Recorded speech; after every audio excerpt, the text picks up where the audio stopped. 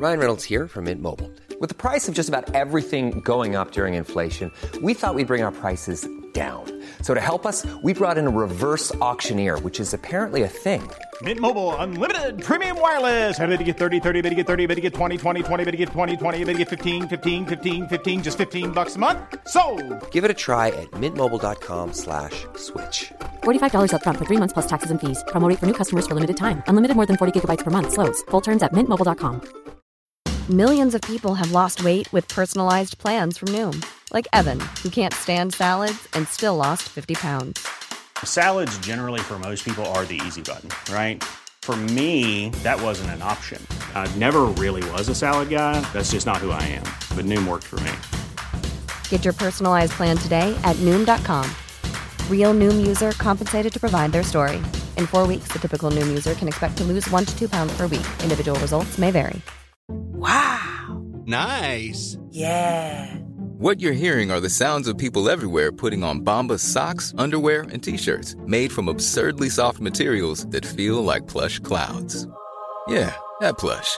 And the best part? For every item you purchase, Bombas donates another to someone facing homelessness. Bombas. Big comfort for everyone. Go to bombas.com/ACAST and use code ACAST for 20% off your first purchase. That's bombas.com/ACAST. Code ACAST.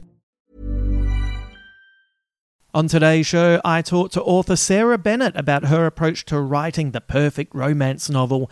My name is Justin Hamilton, and let's get kissy-kissy behind the sheds here on Big Squid.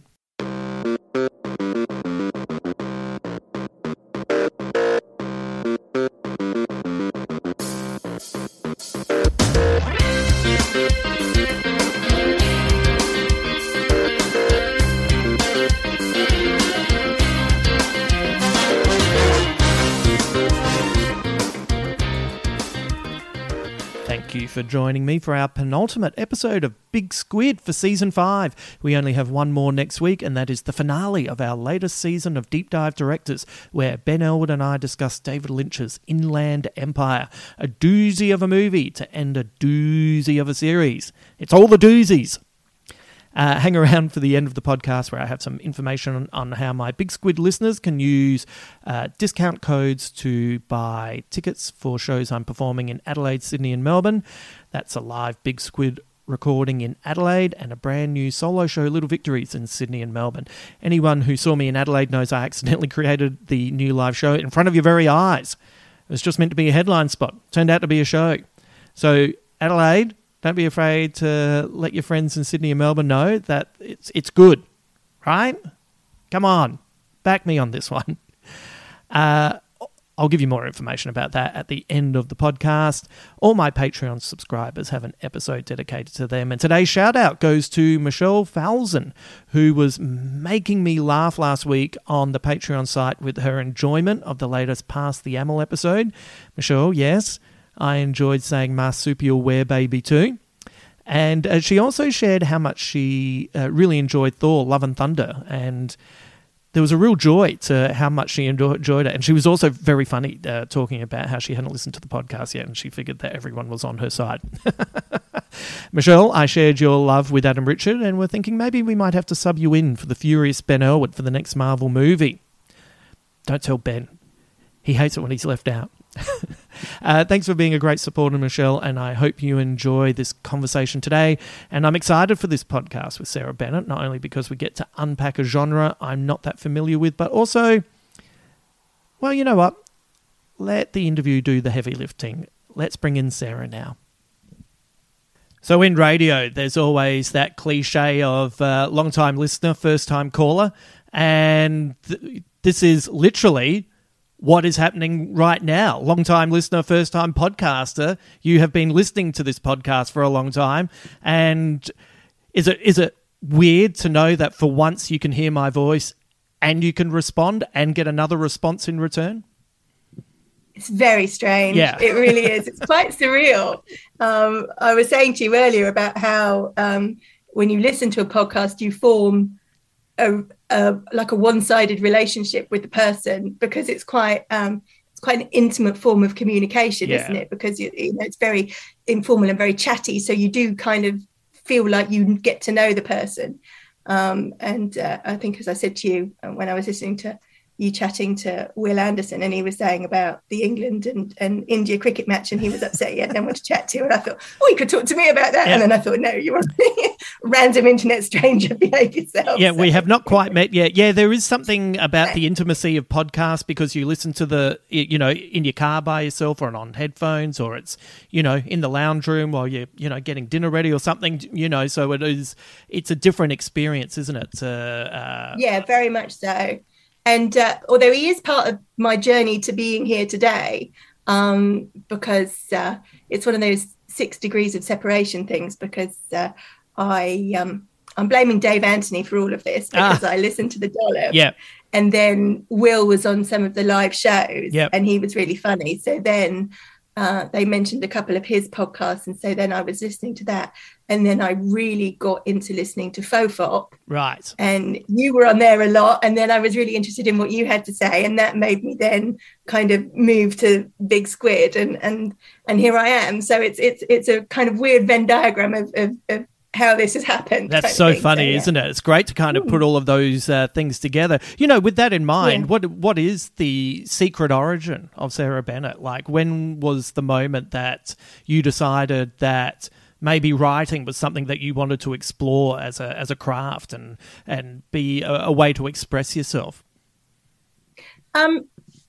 It came about because I was, thanks to the joys of the internet, I was friends with, you sort of say friends, but, internet friends with quite a lot of writers whose books I'd enjoyed, and I'd interacted with them.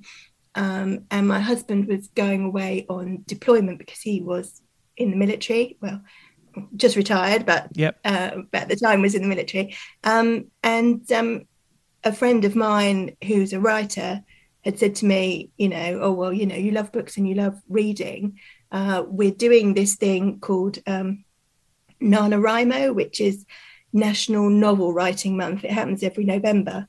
And it's a really kind of fun, inclusive thing that everybody can do. And the idea is that you write a book in a month. Right. Which sounds bananas, but it's 50,000 words in 30 days. Yeah. And they have online tools, and they've got a tracker that you can try and do. Spoiler alert, I didn't write a book in 30 days. I absolutely didn't. But they were kind of like, because I was a bit worried about coming home from work, and because of the time of year it was, and he was going to be away for Christmas, and it's a really rubbish time of year to kind of feel isolated and be on your own. And they were like, well, this could be a really good distraction for you. Yep. And I said, well, I don't know what I'd write about. And they were like, well, we'll brainstorm a few ideas. So I thought, well, why not? I'll give it a try. And as I say, I wrote and it took me a lot longer than a month, but it kept me kind of occupied. And I was really interested in it.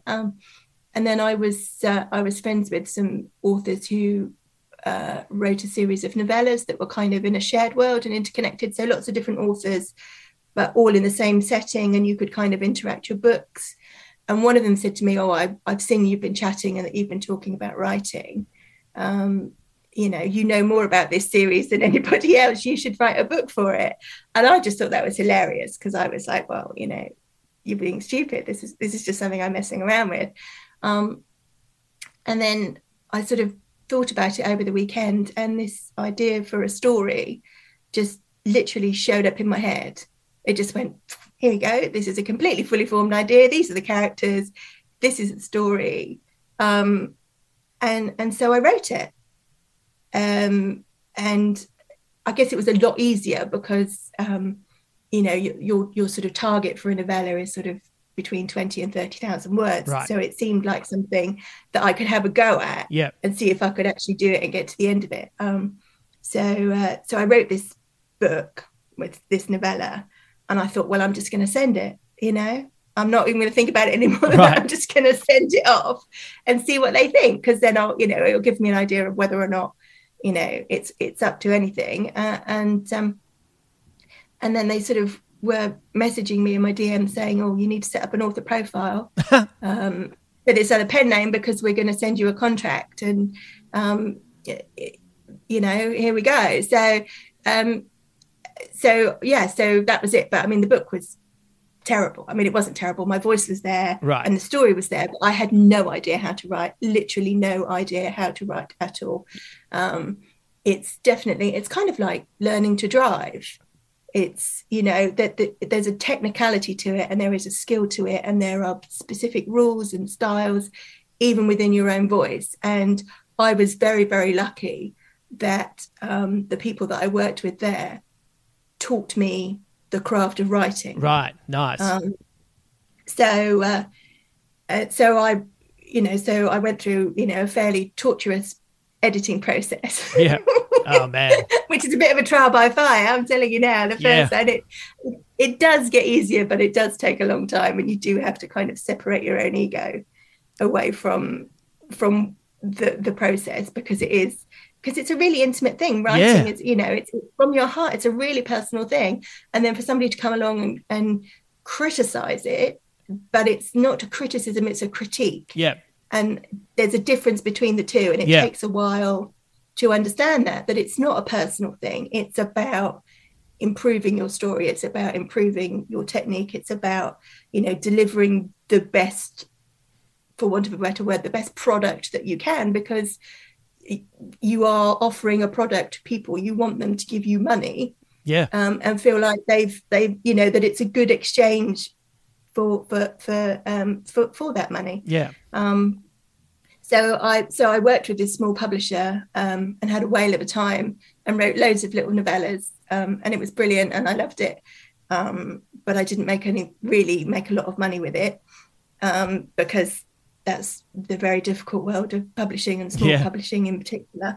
But we were lucky at the time. Well, I was lucky in the time, because we were living out in Belgium, and there weren't really any jobs out there for me. So I actually had the time, and it was kind of, it gave me something to do. I think I'd have gone stir crazy otherwise. So I had sort of 18 months of doing that. And I thought, you know, well, we were going back to the UK, and I said to my husband, look, I'm just going to have to go and get a job when we get back, because, you know, this was great fun, but, you know, it's not going to pay the bills, sort of thing.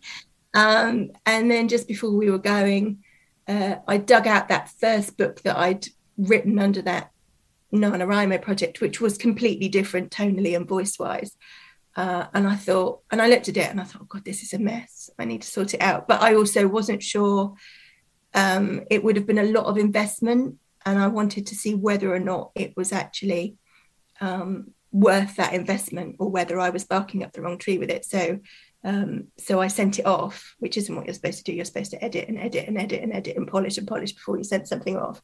But I didn't. I sent it off to a digital publisher that were part of HarperCollins. And they came back to me and said, we'd like to talk to you about this. So literally the first thing I said on the call was, look, I know it needs heaps of work. And they were like, oh, thank goodness. So then I explained the situation, and then they were like, right, well, you know, you're getting an editing letter. And I was like, no, that's fine. Well, and that became my first Sarah Bennett book. Yeah, well, that's the thing sometimes. Sometimes you just have to jump into the fire, because especially with writing, you can, and I've been, that's one of the things that I loved about stand-up, especially, you know, here in Australia, you had to do a brand new show every year, and it just forced you to get to a point where it's like, well, there's nothing I can do now. I'm opening tonight. I can't stop. I have to stop writing and adding to it, and I just have to do it. And with work where I don't have a schedule, or I don't have a definitive timeline that I need to work towards, I've got so much stuff that's just floating around here in the ether, because I've lost a bit of momentum on that. I'll get back to it. And I think that's a really smart move to make, where you just go, you know what, I know what I'm meant to do, but I'm just going to put this out there into the world now. And at least, even if that doesn't get picked up, it does create a level of forward momentum where you can go, okay, now I've got the process starting to work, and then you can work towards that. But it worked out well for you. It did. Yeah. I mean, I still had to get a job when I went back to the UK, and for quite a long time I was writing while I was working as well, because, you know, spoiler alert, you don't make a huge amount of money writing. I mean, I'm doing okay. You know, I'm not going to complain. I make a living wage, and I I'm very, very grateful and very lucky that I make enough writing that it's something that I could do full time. Yeah. But it's for a lot of people, and it's not anything to do with the quality of their writing or anything else like that. It's there's so much luck involved and hitting something at the right time and you know, getting an opportunity for a book to do well, and really, you know, just keeping going and building some momentum. I mean, the biggest thing I've got going for me now is the fact that I've got a backlist. Right. So if somebody finds one of my books and enjoys it, then, you know, they'll be like, oh, wow, this is great, because, you know, there's 4 series now of books that I can kind of go and have a wallow in. And so if you're a bit of a binger, like we binge watch and things like that, people, you know, certainly a lot of romance readers, we are big bingers. Yeah. So there's nothing that's more exciting than discovering a new author and discovering that they've got loads of books for you to really get invested in. Yeah. You do. And then, you know, and I had a lovely lady recently, and I watched her progression, because she's in a little kind of Facebook group that I'm also in, and I've watched her progression through my books. Great. And watched her kind of finish and then get the next one and finish and get the next one and finish and get the next one. And it's been really lovely. It's really, that's so rewarding to me to have somebody, you know, invested enough in what I've done to kind of just keep downloading the next one and the next one. So yeah, that's the kind of feedback I can cope with. Stand up to me is that that would terrify me. Oh. I need a layer of kind of protection between me and that feedback. I don't want instant in my face feedback.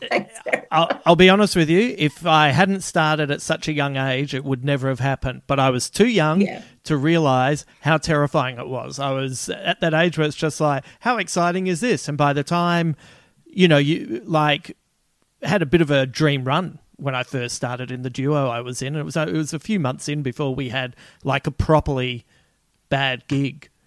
And by that stage, you had enough good times that you could refer to that. But you know, it's like now, if I'd been 30 and someone said you should try stand up, I'd be like, what? No way. That looks awful. And I'm only just getting back to not thinking it's awful now, ironically. But it's one of those things, isn't it, that you have that sense of, you know, you have you don't have enough experience to have built up enough fear or understanding of the consequences. So you've got that sort of sense of bravery or stupidity, or you've got equity in the good times as well. You've got a good and you're naive enough that you've still got that innocence that, you know, and you're not as cynical as we are now at our age. Right. No, it's funny. You expect the worst, you expect the best, don't you? And, you know, rather than now we're kind of, what's the worst that's going to happen? And I'm ready for it. Well, it's funny. I've kind of I've shifted right around where it's like, you know what it was? It was doing less. Deciding to do less of it actually brought back the fun of it, and found, you know, with whatever art form you work in, you've got to find your ways through the maze to get to that point where you are feeling a level of grace with it. So, which I've managed to stumble into. Sorry. One of the reasons that FOFOP really helped me was because I got into that. I was already really kind of tired and burned out, and really, really struggling with awful writer's block. And I'd actually gone to my publisher and said, you know, I don't think I can do this. And I'd said to them, so if you want to, because we hadn't announced my contract, so I said, if you want to cancel it, then I'll understand completely, because I can't do it to the, you know, the deadlines we've agreed. I can't do it. I should have never signed up to this. And they were just amazing. And they said, don't even worry about it. You know, it happens to everybody at some point. Why don't we just push everything back for 12 months and you just forget about it? And then, you know, obviously keep in touch, but there's no pressure on you. There's no deadlines on you. And we were also at the time just about to, because we were, you know, always the trendsetters here in the UK. We were ahead of you guys with the old pandemic. So it all hit at the same time. So, so I was stuck at home. I was living in the UK. My husband was working abroad. And it had been fine before because I've been able to travel backwards and forwards. Right. And then, of course, suddenly that stopped and you couldn't go anywhere. And there was that whole kind of existential fear that everybody had because it was just everywhere. It was on the news 24/7. It was on your socials 24/7. You couldn't get away from it. So the first thing I did was I stopped watching the news. Yes. Yeah. Which was the best thing I ever did. Yeah. You're not alone with that. I know quite a few people. And then I started listening to stuff. And one of the things I was listening to was Fofop. And it was listening to Will and all you guys talking about your craft and how you went about doing your job and how you went about doing stand-up and what it meant to you and the different processes. So it was listening to people talking about being creative, but in a non-pressurized atmosphere for me, because it wasn't people talking about writing. Yeah, right. When I was already feeling so bad about writing that the idea of listening to a podcast aimed at writers or about writing or books or anything like that would have just added another layer of stress and, I can't do this. So it was that sort of adjacent but connected and listening to people that really, I can't describe how much it helped me, which seems a bit weird for what was kind of a fun podcast, but it did get very technical. A lot of the conversations, because it was two comedians talking to each other about what you did and how you did it and your approach and things like that. It really it sort of unlocked something in my head about thinking about the creative process and how I went about that. So that was actually quite a significant part of my recovery, of my kind of, getting back into thinking about stuff creatively. And then when you did the deep dive on The Watchmen, right, again, for me, that was another step forward because I was looking at it as a creative storytelling process, and the characterizations. And because we went so in depth with it, again, that really helped me look at how writing works and how you build a story and how you put the action in and character development and everything else like that. So that was part of it as well. So and then I was able to read, because that was the worst thing for me, was I hadn't even been able to read. Right. And that's something I've always done. Yeah. But I was so kind of mentally and emotionally flat that there was nothing. Yeah. So then reading was then another step into getting back to it. And then eventually I thought, I'm just going to have to open my laptop and see. And I had a panic attack. Great. And then I kind of did a bit of deep breathing and I chatted to my friends and I was like, I've got my laptop open. I don't know what to do. And they were like, well, shut your laptop then. And I was like, well, no, I've got this far. I'm going to try. And they were like, well, try 100 words. Yeah. Try 100 words. And I was like, okay. And so I did 100 words. And then I thought, oh, maybe I could do another 100. And I did about 500 words in that session. And I think they were terrible, but it didn't matter. It was the fact doesn't matter. Yeah. You got to get it out. I'd opened my document, and that was the thing. I couldn't even open the file. That was how bad it had got. Yeah. So it's a very strange thing to explain to people. But I guess if you've had sort of stage fright or performance anxiety or something else like that, there's no rationalizing around it. You just have to work your way through the process. There's no shortcuts to it. So for me, sort of being adjacently creative and listening to people who were creative but without the pressure just helped me find my way back. And fingers and everything else crossed, I'm kind of 5 books later. Yeah. Back on the roll. And I'm still fine. Yeah. I'm still fine. Yeah. I still sometimes think, God, this is the worst thing I've ever written in my life. But that's just a natural part of the process. That's what we do. I never trust anyone who doesn't have that feeling. Like, I'm always bothered by people saying, this is the greatest thing I've ever made. And you go, I don't know about that. But I'm similar to you, actually, in that I will kind of look towards other art forms when I'm a little bit, the cupboard feels bare for, say, stand-up or stuff like that. Much to my poor manager's chagrin, I kind of like to create different things, which in a very like, I don't mean this in a derogatory way, but in a very conservative market where people just want to know, hey, if I go and see this person, I'm going to get a new show, but it will be in a similar format to one that I feel comfortable with. I can understand why some people would come along to some of the one-person plays I've done and stuff like that and just be like, why isn't he just holding a microphone and telling jokes? Just, tell us about Married at First Sight. That's what we want to hear about, or stuff like that. But I just get creatively stuck and bored by that. And so often I will be looking to other art forms to find the inspiration. Like I did a show, created a show a long time ago now called Purple Cows, which was about, it was based on this thing that I'd read about a guy talking to his daughter and then saying, if she sees brown cows and she sees spotty cows, but then she says she sees a purple cow, and he says, well, purple cows don't exist. And then it's like, oh, well, now that you've told her that, she'll never see purple cows. Like, that's the theory. And I loved that so much. I created a show about it, but I worked out the way I put it together, and it would never quite make sense to anyone except for my own process. I based it on a series of Grant Morrison graphic novels. Then there were 3, and I could kind of, the rhythm of those 3 graphic novels, I could kind of put into a basic 3-act structure, which allowed me to move through to the conclusion that I wanted to reach.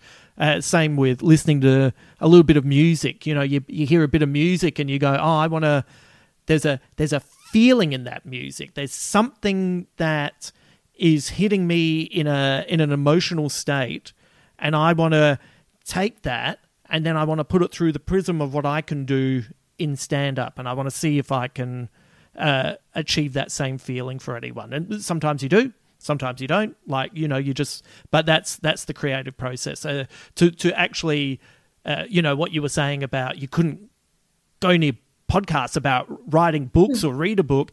One of the things that happened to me was I just kind of fell out of love with stand-up for a while. I got sick of the scene. I'd been in it for well over 20 years.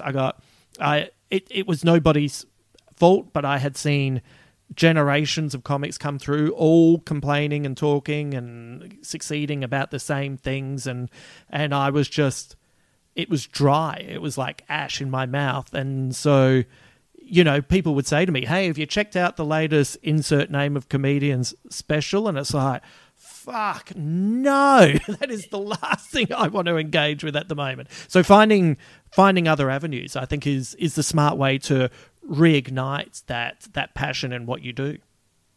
And have you found, because it's certainly been that way for me, but have you found through this podcast and talking to different people, talking to people, not necessarily me, but people like me who you might not have interacted with otherwise, and talking creatively and talking about, going deeper in depth with different things, with films and TV shows, and seeing something from another person's point of view, and kind of expanding your, being open to that kind of discussion, because that's one of the things that I've really missed with the ever increasing kind of, I don't know if tribalism has connotations, but I hope that, I know what you I'm mean. not being disrespectful when I use that. Yeah. But people have become more and more entrenched in their views about everything. Yeah.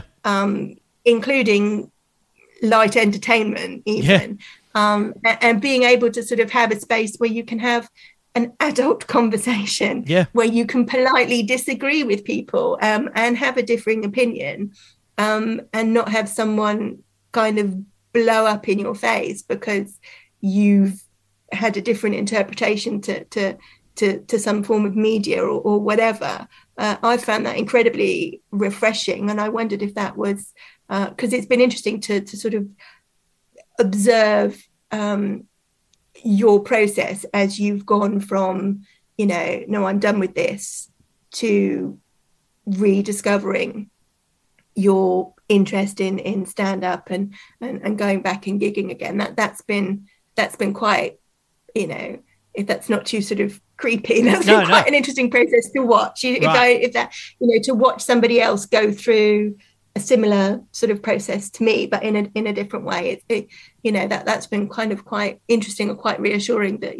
that this is something that we go through, that that it's okay to kind of fall out of love with the thing, and it's really rewarding when you find a way back, or you watch somebody else find their way back towards something. So it's interesting. I just wondered if some of the feedback and some of that interaction in doing this podcast and exploring lots of different things that you're interested in, whether that's been part of that recovery process for you. Yeah, look, I reckon probably on a very subtle level, it's like, it's not something that I was looking for. If anything, like I think I may have mentioned on the podcast before, but I was lucky last year. I was really busy with lots of different projects that I was, and TV shows I was working on.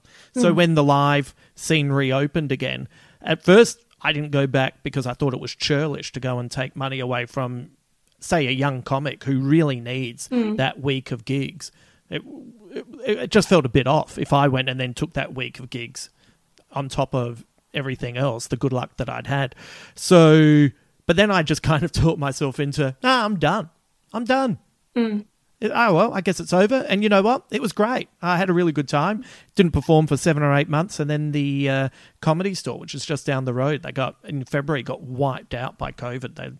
6 of the 9 acts got cancelled, and they were, grasping for people who were healthy and could do it. I said, yeah, I'll go down. And I'm in a pretty lucky position that I can just say yes to the Comedy Store, which is this brilliant venue. So I went down, I did the 2 gigs, and then I spoke to my manager on the Sunday, and she said, how did it go? I said, well, I'm really fucking angry. I went, I had a good time. I remembered I was good at this. I said some new things that I'd never said before, and I had a really nice time, and I've never been angrier. I remember you being so pissed off Furious. about the fact that you had a good time. I thought that was hilarious. And then I was like, I was just thinking that, I completely understand about the, you don't want to take somebody's slot. Yeah. But there's also the flip side of it that, with a more established name on the bill, particularly in these times when people are still a bit hesitant about going out, your name might be something that gets people out when they wouldn't otherwise.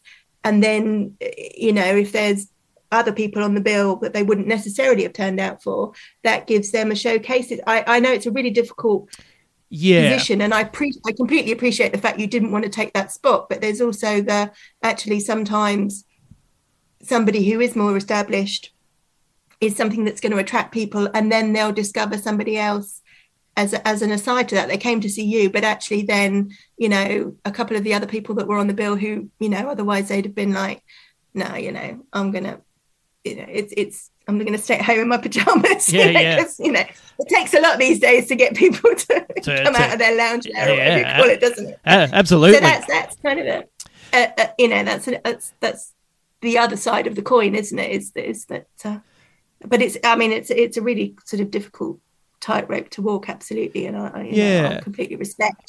I think there were comedians on that. I think there were comedians of my level who weren't working, who have kids, who didn't have something else, have a mortgage, I was thinking about them as well as some of the younger people as well. I'm pretty self-sufficient, and that is an absolute boon in tough times, because you know how to just batten down the hatches, and it's like, right, we're going to make this happen. This is going to be fine, And I really felt for some of my friends who, look, don't get me wrong. I do material about people who are my friends who had to raise their kids and who kept telling me, you don't know how good you have it. And I was like, I do know how good I have it. Absolutely, yeah. Look how smooth my skin is. Absolutely, we do. We look amazing. We're nearly 50. We look great, and there's a reason for that. No children. Turns out You can sleep in when you want to sleep in. You can eat when you want to eat. And, I love kids, but they seem to be germ machines. And they're not bringing home random, plagues of sorts from, childcare, etc. Yeah. Oh, I mean, I felt so desperately sorry for my friends with children. Yeah. Because my goodness, I was struggling to look after myself and to be even vaguely halfway kind of present and healthy for myself. So I'm absolutely in awe of everybody who, managed to get through. Yeah. And didn't kind of fall completely off the ledge because, I was fine. I was able to sit around in my dressing gown and eat microwave food and, and listen to podcasts and sleep anytime I wanted to, just to get through the days. Yeah. But trying to manage all of that, trying to, educate your children, trying to hold down a job, trying to, deal with your own kind of fear and also manage your children's fear, because it was just everywhere. Yeah. And, I'm not saying that it wasn't right to be, afraid and because we just didn't know, did we? No. We really didn't know, and it's still pretty scary. Oh yeah.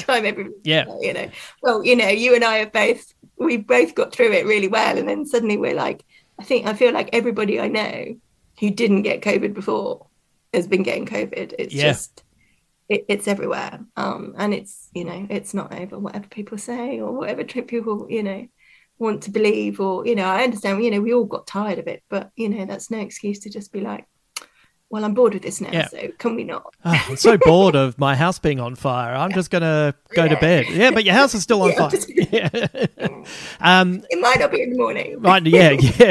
You'll be wrapped to be covered in ashes, keeping you warm. But, something that we kind of moved on from it, and I want to go back to quickly, which is... Did you have any inkling before you started writing that it would be romance novels? Or if you'd been asked before, what genre do you think you may have been writing? Oh, it would have always been romance, because okay. I read all sorts of things when I was younger, and I still do, but most of what I read now is kind of romance adjacent. Right. If that makes sense. So even if I read stuff that's kind of science fiction or fantasy or historical or, suspense novels or whatever, it's through the lens of there being a romance at the core of it, because it just, you get all the good stuff from those genres, but you also get a happy ending. And, that's what I mean. I want stuff that makes me feel good, even if I'm scared while I'm reading it, even if I'm, even if I get upset while I'm reading it, even if I go through a big emotional roller coaster, there's something about that sort of safety net at the end that, whatever else happens and whatever journey they go on and whatever journey I go on emotionally as I'm going through that story, I know, the good stuff will be there at the end for me. And who doesn't want to read something that makes you feel better at the end of it? So right. Well, that's kind of where I'm at with it. Yeah. So you've listened to this podcast, Ben Elwood. He's the one who wants to read that stuff. Yeah, come on. Oh, what do you remember for his birthday? And I posted that the grumpy Care Bear, and that is Ben, isn't it? Really? Yeah. Well, he's as I say to him, he's less grumpy. He's just more passionate. That's what's going on with young Benjamin. Yeah. But it's interesting. So people wouldn't realize this, but I had invited you onto this podcast a while back, and you were very much like, no. I don't know if your listeners would want to listen to that. And I have a feeling that a certain Alice Fraser turned your head on that. Is that would that be correct when she was talking about romance novels and you actually were like, wait a minute, this seems to be going quite well? Is that what turned you? And off the back of that, have you had a bad experience talking about your work with people before, and that's what made you a bit I'm not sure I'm up for this?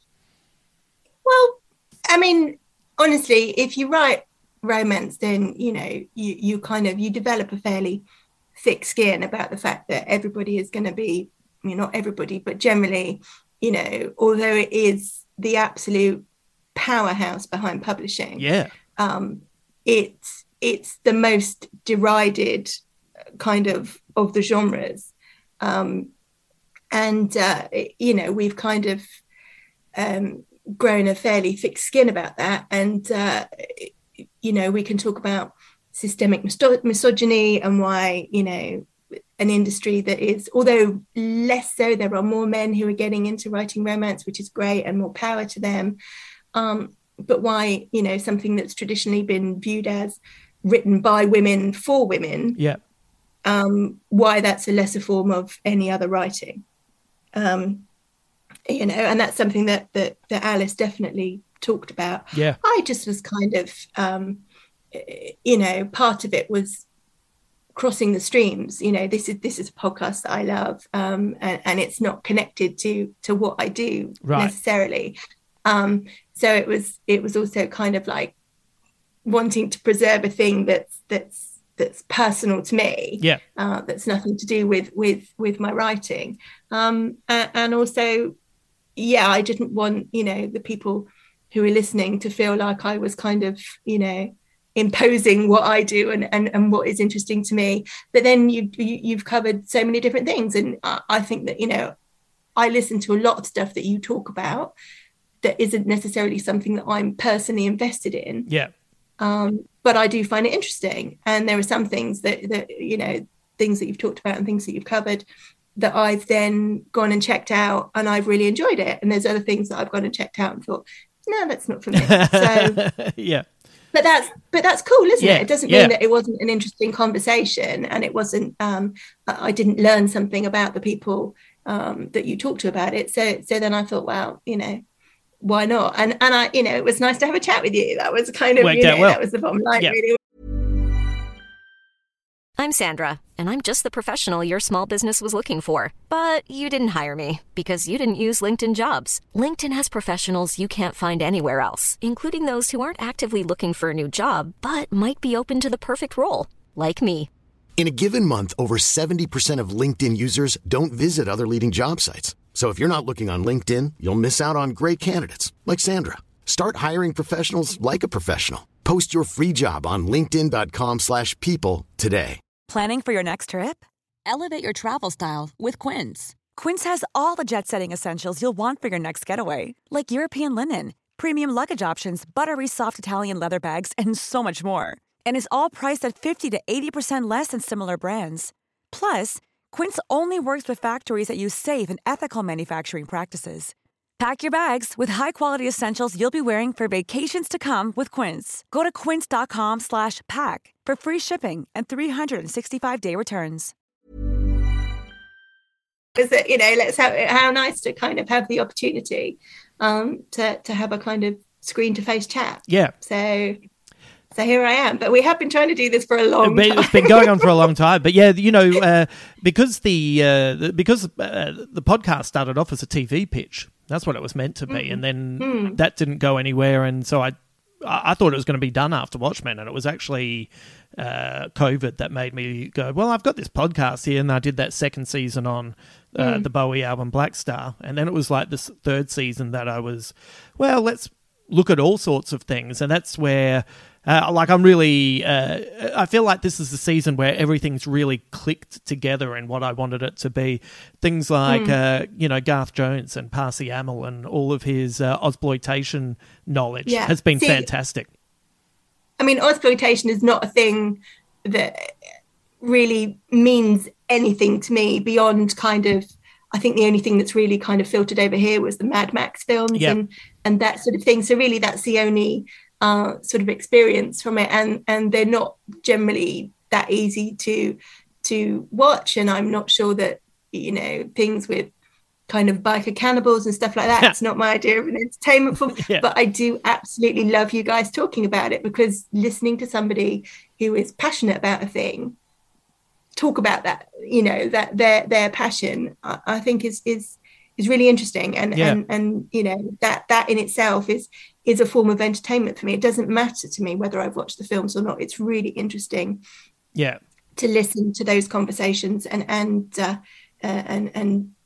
hear about people's influences and talk about geopolitical stuff and how the industry's worked and things like that. So I don't think you have to be invested in a specific thing to find a discussion about it interesting, or at least I hope, or maybe everybody's turned off by now. No, not at all. Still get to chat. No, not at all. I think one of the ethos of the podcast is to express curiosity and to engage with that. I think a lot of people, and that was my experience of commercial TV and commercial radio. You'd say, hey, here's an idea. And people wouldn't say, oh, what's that? They'd say, I don't know what that is. Shut down. And that's what I find really frustrating. And so being able to engage with, yourself, and then, like Chris Herring, whose book about the New York Knicks in the 90s had that, that marvelous chat with Ryan Hughes and his crazy XX, which was just a masterpiece. And then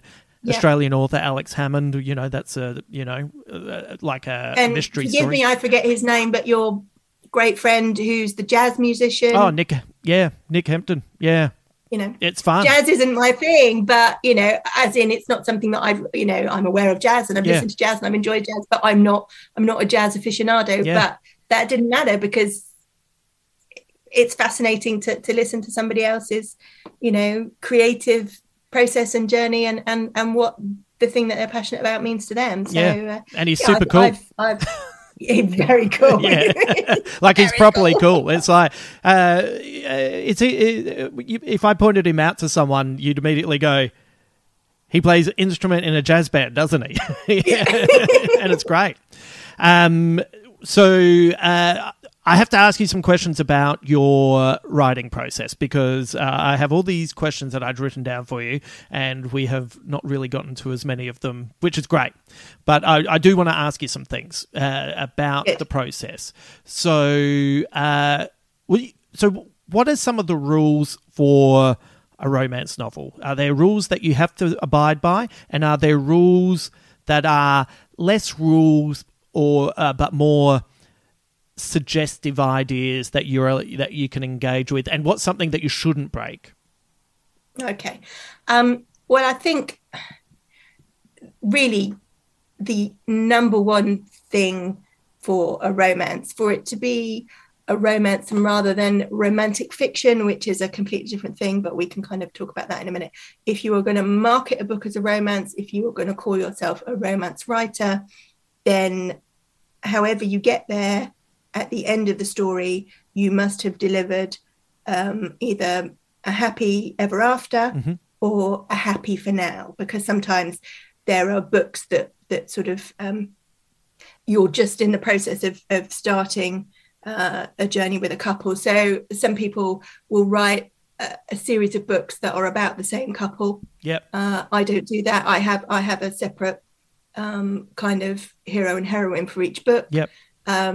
Or whatever your permutation of happy ending is.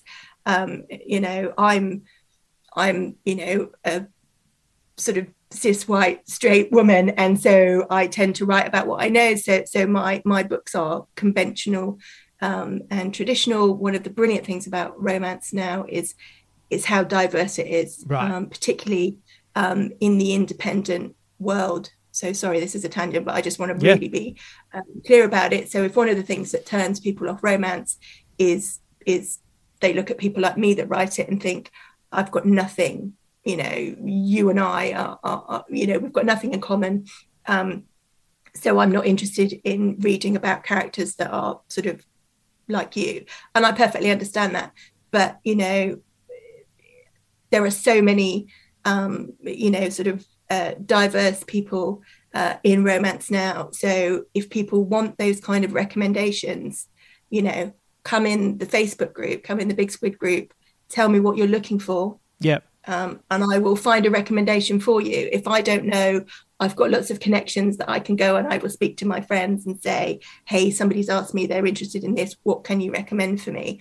And then I will give you that recommendation. So if you kind of have only looked at romance and thought, oh, it's just kind of, straight white people, opening cafes and you know, having a lovely time, and you know, having a few small problems, and then you know, lots of kissing. But there's so much more to romance than that. So, and I'm not denigrating what I write. I love what I write. No. But you just love what I write. I'm just saying that what I write isn't for everybody, but there is a romance story for everybody out there. Yeah, and I can help you navigate your way to that if that's what you're interested in.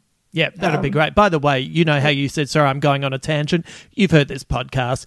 This is Tangent City. Don't apologise for anything like that. I did warn you there. I did warn you. So, but it just, you know, it occurred to me, and I thought that's a really important point that I want to make. That, you know, I know that's something that turns a lot of people off romance.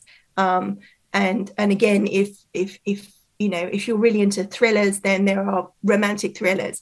If you're really into sort of high fantasy, there are, you know, great people writing in high fantasy that will also deliver you a really satisfactory romantic relationship within that story. And I don't see why you can't have both. You know, that to me is like the best of both worlds. Yep. And that's one of the things that really appeals to me about romance. So yeah, and so it has to either have a happy ending or a happy for now ending. Yes. Are you allowed to, with a happy for now ending, have something on the horizon that suggests a next obstacle to overcome, or does it have to be happy for now and then you just know that there will be something because there's another book?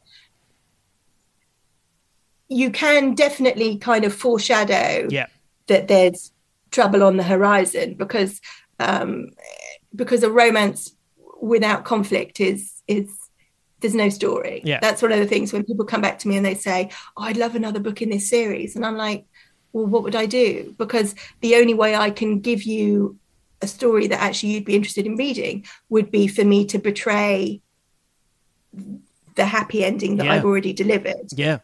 You know, and then you'd hate it. So with the happy for now, you have to kind of, as long as at the end of whatever journey you take those characters on, there is a promise of the happy ever after. Right. You can still, you know, have some problems in the way. Yeah, some dark shadows on the horizon.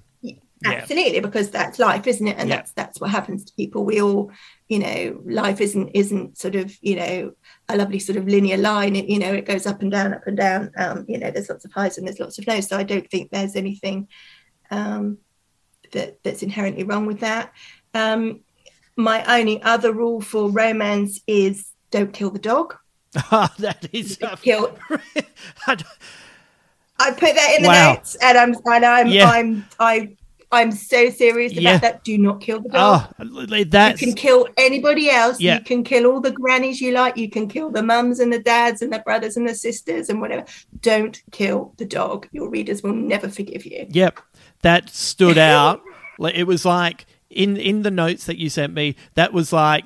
It wasn't, but it came across like it was in 0.36 Helvetica font compared to everything else. I was like, whoa, yes, don't kill the dog for any reason. A personal rule for me, because lots of people don't like it and it's incredibly difficult to do it well and to do it in a satisfying way, is no cheating. No, you can transition a character from one relationship to another relationship, but people are very unforgiving. Oh, so you mean they cheating. So Jim can go out with Kate, and then he can go out with Susan, but there can't be any crossover, or no one's going to give a shit about Jim. You can meet the person that you're going to end up with, right? And you can acknowledge that there's an attraction there, right?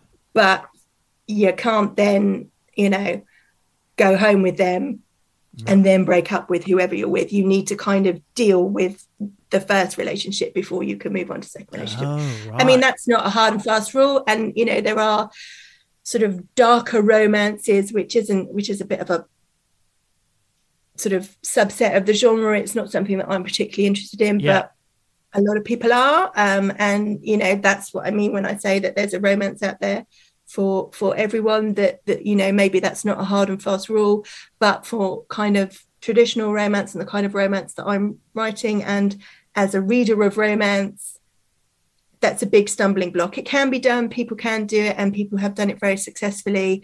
But certainly if it's something you're starting out with, I would say winning a reader over with that, you're going to have a really, really difficult job.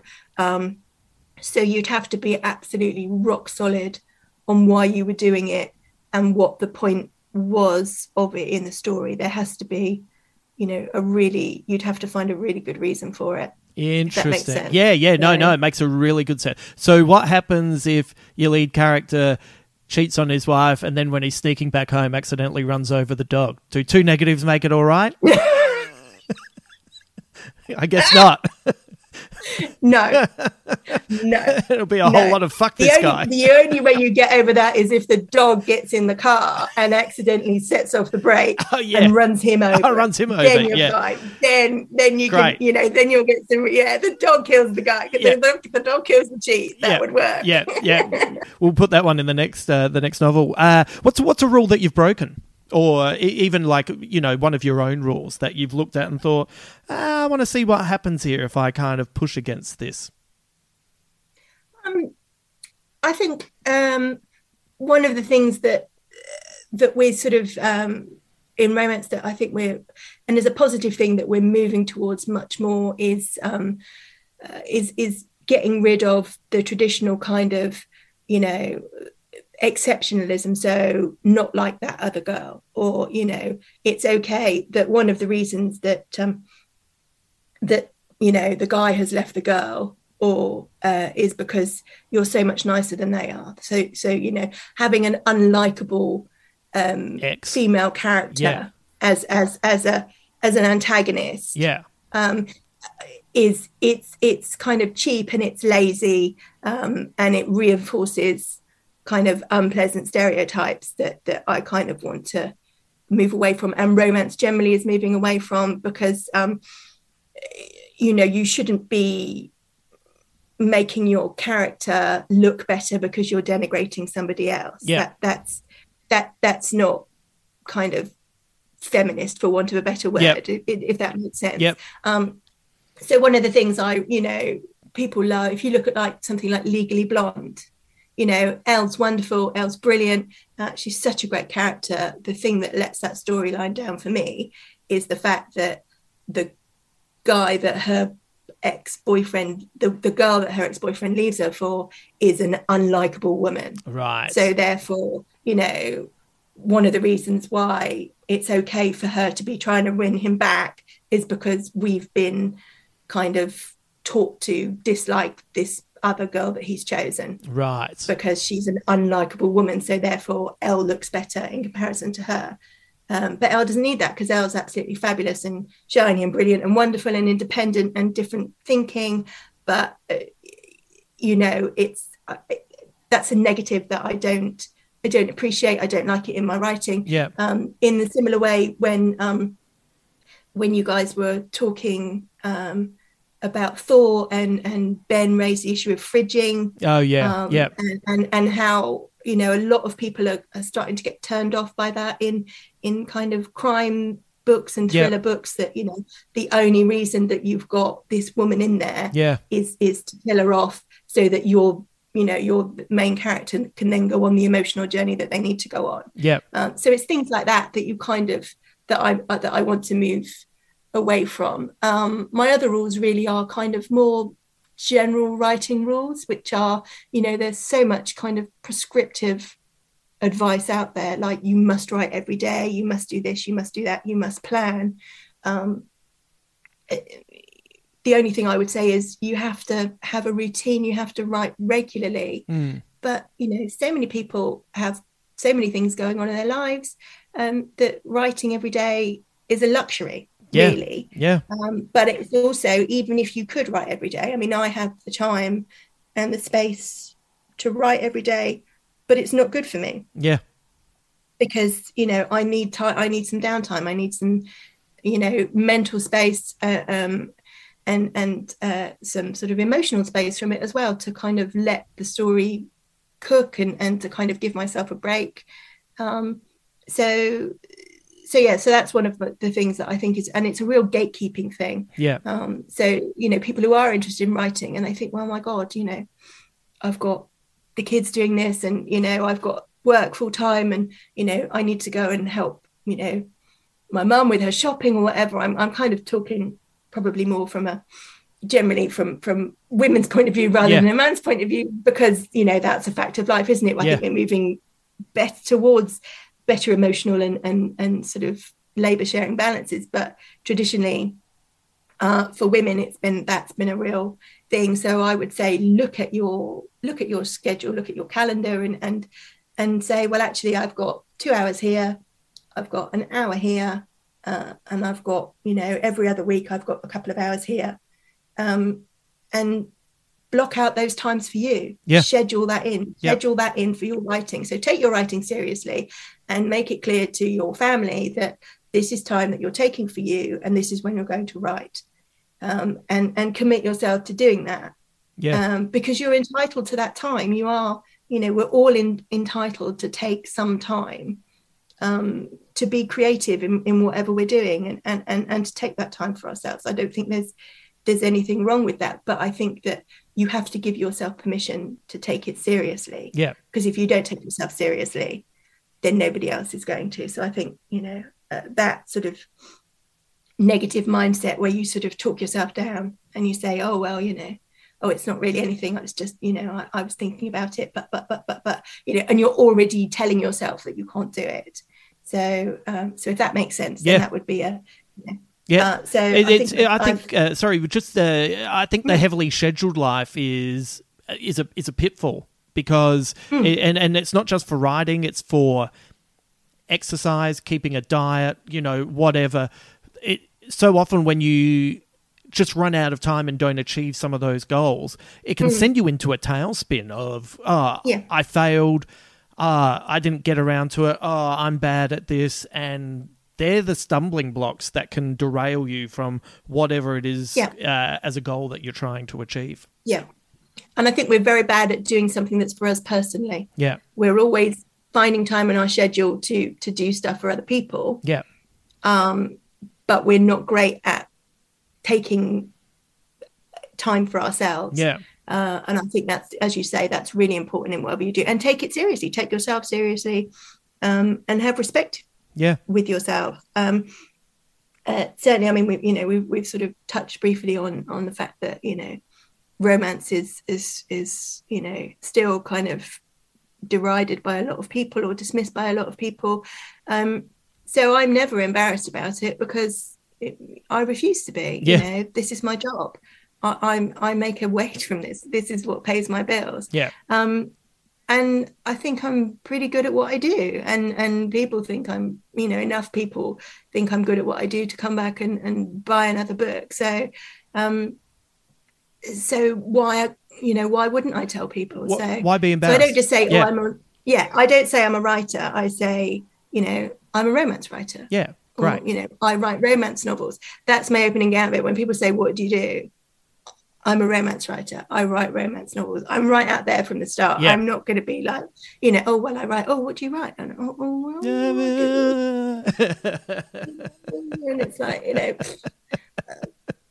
yeah, it was good. I'm not going to be shamed for it because I love it. And I bring a little bit of joy into people's lives and, goodness me. But also you just... Don't we need that, And also you just get away from someone that you eventually are going to find out that you don't have anything in common with. So you say that. If they turn their nose up, you go, thank you. You've just saved me 10 minutes of talking to you to get to the point where I realise that we have nothing in common. So I appreciate that. Absolutely. I'm off to get a snack. We should finish up, but 2 quick questions. Can you, for someone who... sorry, actually, just before I get into that, do you listen to You Must Remember This? The podcast about Hollywood in the forgotten stories of Hollywood in the 20th century by Karina Longworth. She's fantastic. You will. Oh no! Oh, it's wonderful, and it's so many. She does seasons, and like there's been. She did a season about the I can't think of their names off the top of my head, but the two gossip columnists of the 20s and 30s and 40s who kind of ruled Hollywood. She did a whole series on Polly Platt, who was Peter Bogdanovich's partner and kind of like maybe part of his genius when he first started off, and she was in the background in her career. But anyway, they just did a season on sexy movies in the 80s, and it was fascinating. And it's like, fuck, I just could not even think of, like, it's just sex in the movies, like sexy movies just seem to have drifted off into the ether. And actually last night when I couldn't sleep, I put on Out of Sight with George Clooney and Jennifer Lopez, and thought I'll just watch a little bit of it and churn through the whole movie because it's so watchable and it is genuine. Oh, and their chemistry is just unbelievable. Off the charts, isn't it? Absolutely unbelievable. Wonderful. Yeah. And like how the fuck that scene in the car boot works is beyond me, but it works. And it's because the logistics of it are ridiculous, aren't they? But for starters, where the fuck's the cameraman? But and the boom mic, where that's a small space. But anyway, what if someone's listening to this and they're like, you know what, maybe I want to give romance a go. Of course, we're going to plug your books, but what else, movie wise, TV wise, book wise? What's a good way in to the genre? I guess it really depends on what people are interested in. So I did a little bit of thinking. So one of my all-time favorite writers is a New Zealand author called Nalini Singh. Mm-hmm. So I would say for anybody who's kind of into sort of fantasy and science fiction, she's a really good bridge into what I would term as paranormal romance. Oh, right. Which is it's a massive kind of subgenre. So traditionally it was kind of, the sort of gothic vampire romances and werewolves and that kind of thing. Yeah. But it's sort of expanded into so much more. So and she's one of the best world builders in the business. She's amazing. Right.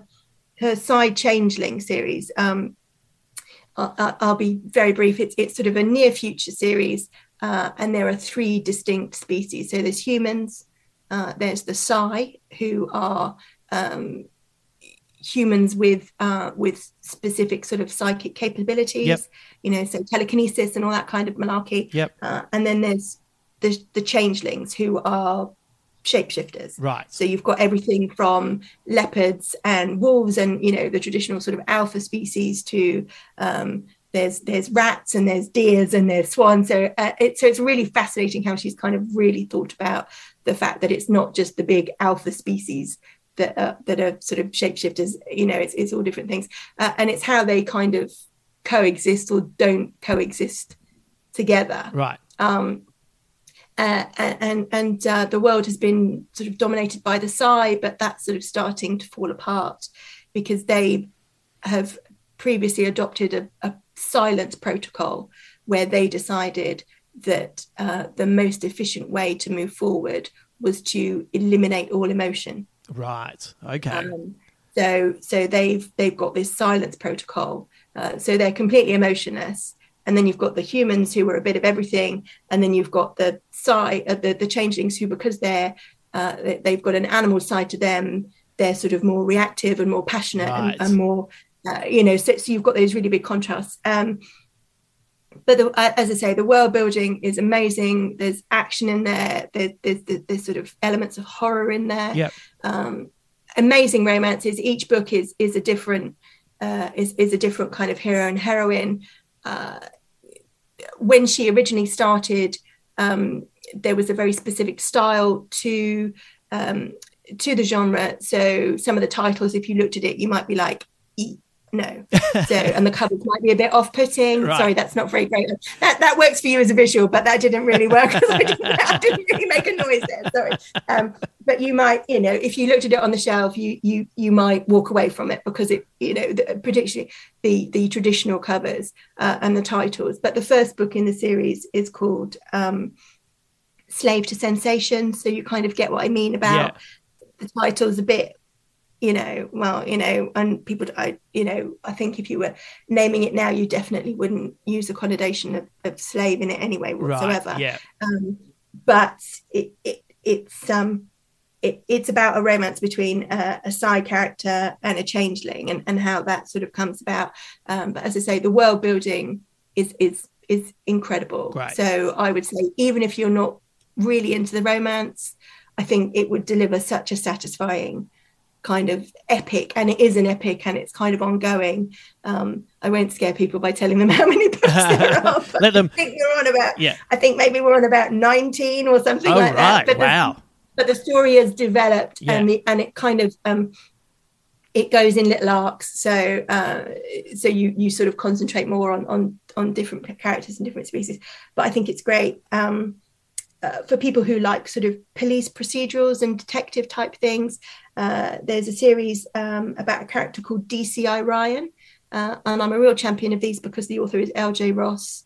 They might be more well known in the UK, but she's an absolute publishing phenomenon. She's self-published, and she has just sold, I think she's in the millions now. Wow. But you get but it's they're set in Northumberland up in the north of England, so sort of around Newcastle area and things like that. So they're really atmospheric. The geographical settings are brilliant. The characters are great. You get a proper kind of police murder mystery type thing, but they've got an ongoing, really strong romance throughout them. So that, I think, would be kind of a good transition, and to get an idea of whether or not you can kind of think, well, actually, this is quite interesting, and maybe you might want to, that might be a good stepping stone towards more romantic suspense and things like that. So I would just recommend them, even if you're not into romance at all. I think they're brilliant. They're just good books. I love the audiobooks. The guy who narrates the audiobooks is fantastic. He's off the charts. If you're more into a comedy, one of my absolute favourite films is a film called Man Up, which I'm not sure if people know about. It's more of a smaller independent thing, but it's Simon Pegg. Oh, right. He's, from Hot Fuzz and all that kind of thing. He's the romantic lead, and that is the perfect kind of meet cute and sort of. So he's going to meet somebody on a blind date, and that's the premise. Is that the setup is that. Both he and the woman that he's been set up with will be holding this ridiculous self-help manual thing, and they're going to meet under this clock. Right.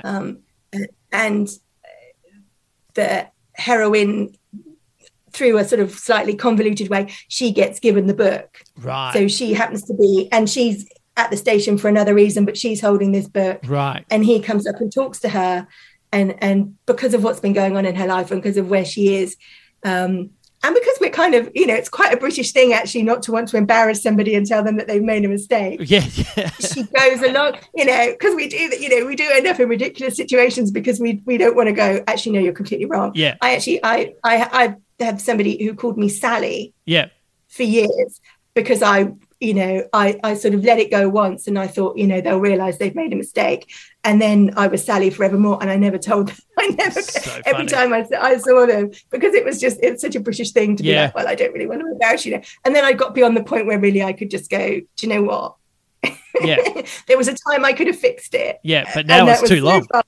I'm now Sally, and that's fine. Right. And I'll be Sally, that person forever. But she goes along with it. Yeah. So they're then on this blind date under this sort of false premise. So that, I think that was a brilliant twist. Yeah. And also that they're kind of, it's an unconventional, Simon Pegg is an unconventional romance hero. Yes. He's not Chris Hemsworth. Yeah. He's a very much an everyman kind of thing. And it's hilarious. It's a brilliant comedy, but it's got a really brilliant kind of satisfying, it's like a real old-fashioned romantic comedy. Yep. That we've sort of talked about before, that, what happened to those. Yeah. They're still there. That's there. For a proper kind of series to get into, Virgin River on Netflix. Okay. Is the small town romance is a massive trope. Robin Carr is hugely successful. So if you really want to kind of understand the beats of a traditional kind of small town romance, then, even if you watch it from a sort of critical point of view, from a trying to understand how the genre works, that's brilliant. You've got everybody with lots of tragic backstories and lots of their own personal conflicts, and how that affects the relationships coming together. You've got the community, which is a huge part of particularly the kind of books that I write. People are as invested in the setting and the community as they are in the characters. You've got some really good older couple sort of romance in the background. You've got a younger couple in there as well. Lots of comedy, lots of drama. So really, if you want a kind of nutshell, this is a romance product, then Virgin River would be, would be something. And yeah, as I say, if people are interested in something in particular, give me a shout out in the Facebook group, because I've got historicals, I've got you name it, I can recommend it to you. But it's knowing what people might be interested in and what they're interested in trying. Then come and say hi, ask me, and I'll find you something. Well, what I'll do is when the podcast goes up in our private Facebook Big Squid Facebook page, I'll put I'll put a link, so then with your photo and everything, and people go, there it is, there's the post, I can ask there. And if I'm allowed to pitch for another podcast, because it's nothing to, there's a podcast called Fated Mates. Fated Mate, because that's a big romance trope, particularly in sort of paranormal romance, that this is your one true love, and your fate will bring you together, and so that's where that came from.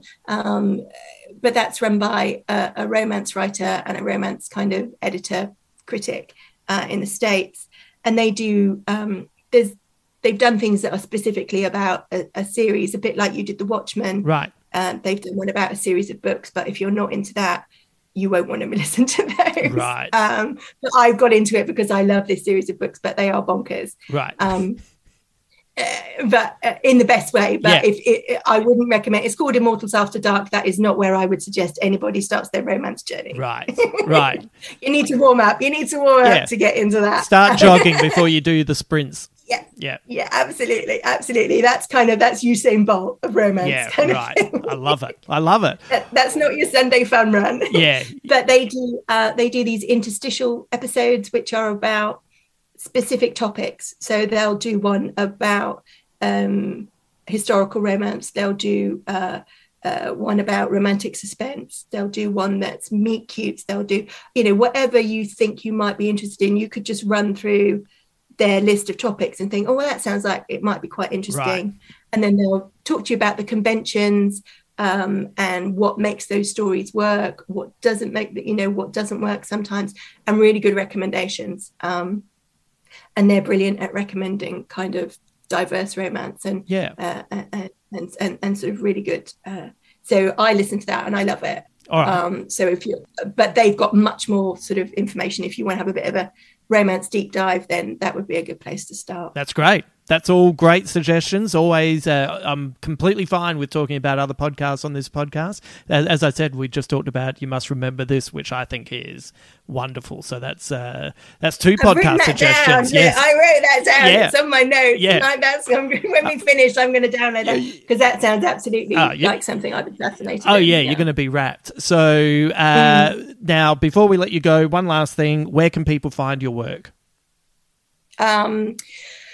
Everywhere really. My on the usual sort of website, sort of Amazon, Kobo. You can also find me in bookstores. My books are available in all formats. They're ebooks, audiobooks, paperbacks, and you can find me in the Facebook group. You can find me on Facebook. I'm Sarah Bennett Author. You're on Twitter? What am I on? I'm on Twitter. What am I? Sarah Lou _Wright, something ridiculous. Something like that. I ought to change it, but it's too late now. But and I'm on Instagram. I'm Sarah Bennett Author on there, and that's just mostly pictures of me drinking unfeasibly large beers on holiday. It really is, yeah. And it is. You've seen it. It's me with beers, and a few bits about my books and things like that. So yeah, please do, if you're interested, come and say hello, come find me, or, track me down in the group and come and have a chat. And I hope that if one person picks up a romance book or thinks, I might give this a try, then my job is done. Yeah, it's you and Alice Fraser changing the world, and I wouldn't have it any other way. Thank you so much. Yeah. We'll have to have you back on to talk about more of the different types of genres and unpack how they work as well. So I'm glad we finally made this happen. That would be... Yeah, I am too. Thank you so much. No worries.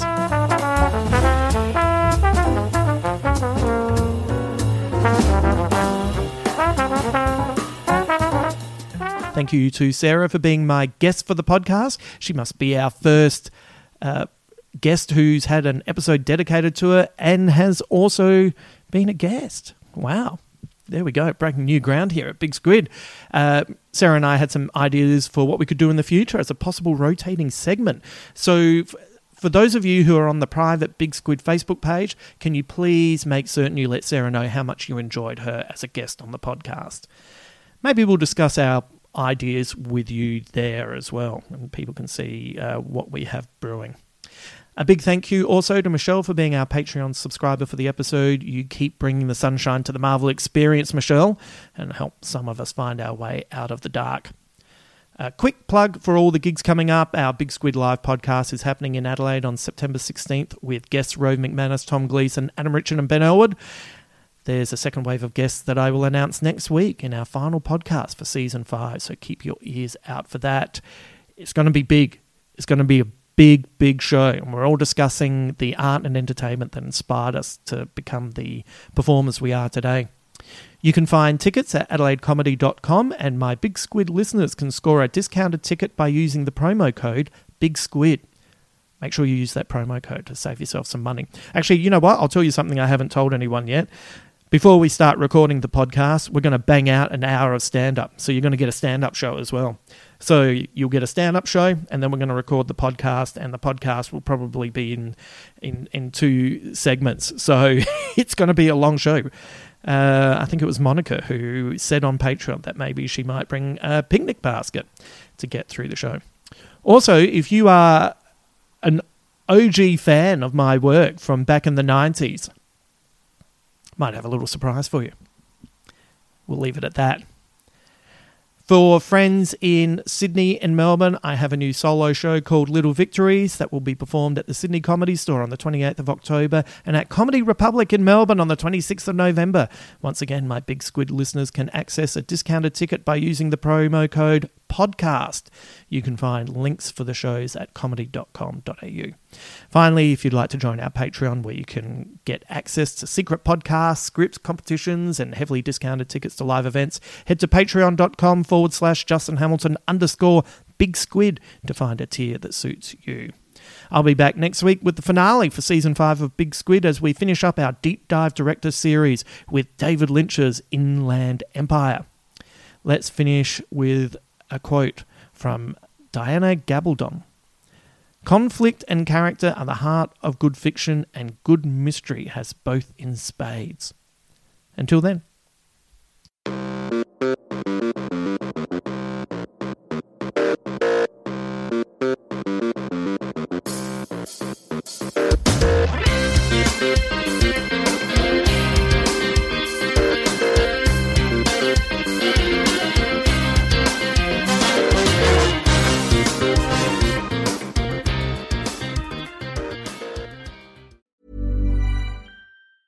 Mom deserves the best, and there's no better place to shop for Mother's Day than Whole Foods Market. They're your destination for unbeatable savings, from premium gifts to show-stopping flowers and irresistible desserts. Start by saving 33% with Prime on all body care and candles. Then get a 15-stem bunch of tulips for just $9.99 each with Prime. Round out Mom's menu with festive rosé, irresistible berry chantilly cake, and more special treats. Come celebrate Mother's Day at Whole Foods Market. Planning for your next trip? Elevate your travel style with Quince. Quince has all the jet-setting essentials you'll want for your next getaway, like European linen, premium luggage options, buttery soft Italian leather bags, and so much more. And it's all priced at 50 to 80% less than similar brands. Plus, Quince only works with factories that use safe and ethical manufacturing practices. Pack your bags with high-quality essentials you'll be wearing for vacations to come with Quince. Go to quince.com/trip for free shipping and 365-day returns.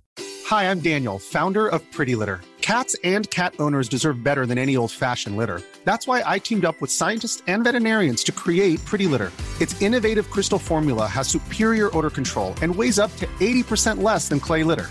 Pretty Litter even monitors health by changing colors to help detect early signs of potential illness. It's the world's smartest kitty litter. Go to prettylitter.com and use code ACAST for 20% off your first order and a free cat toy. Terms and conditions apply. See site for details.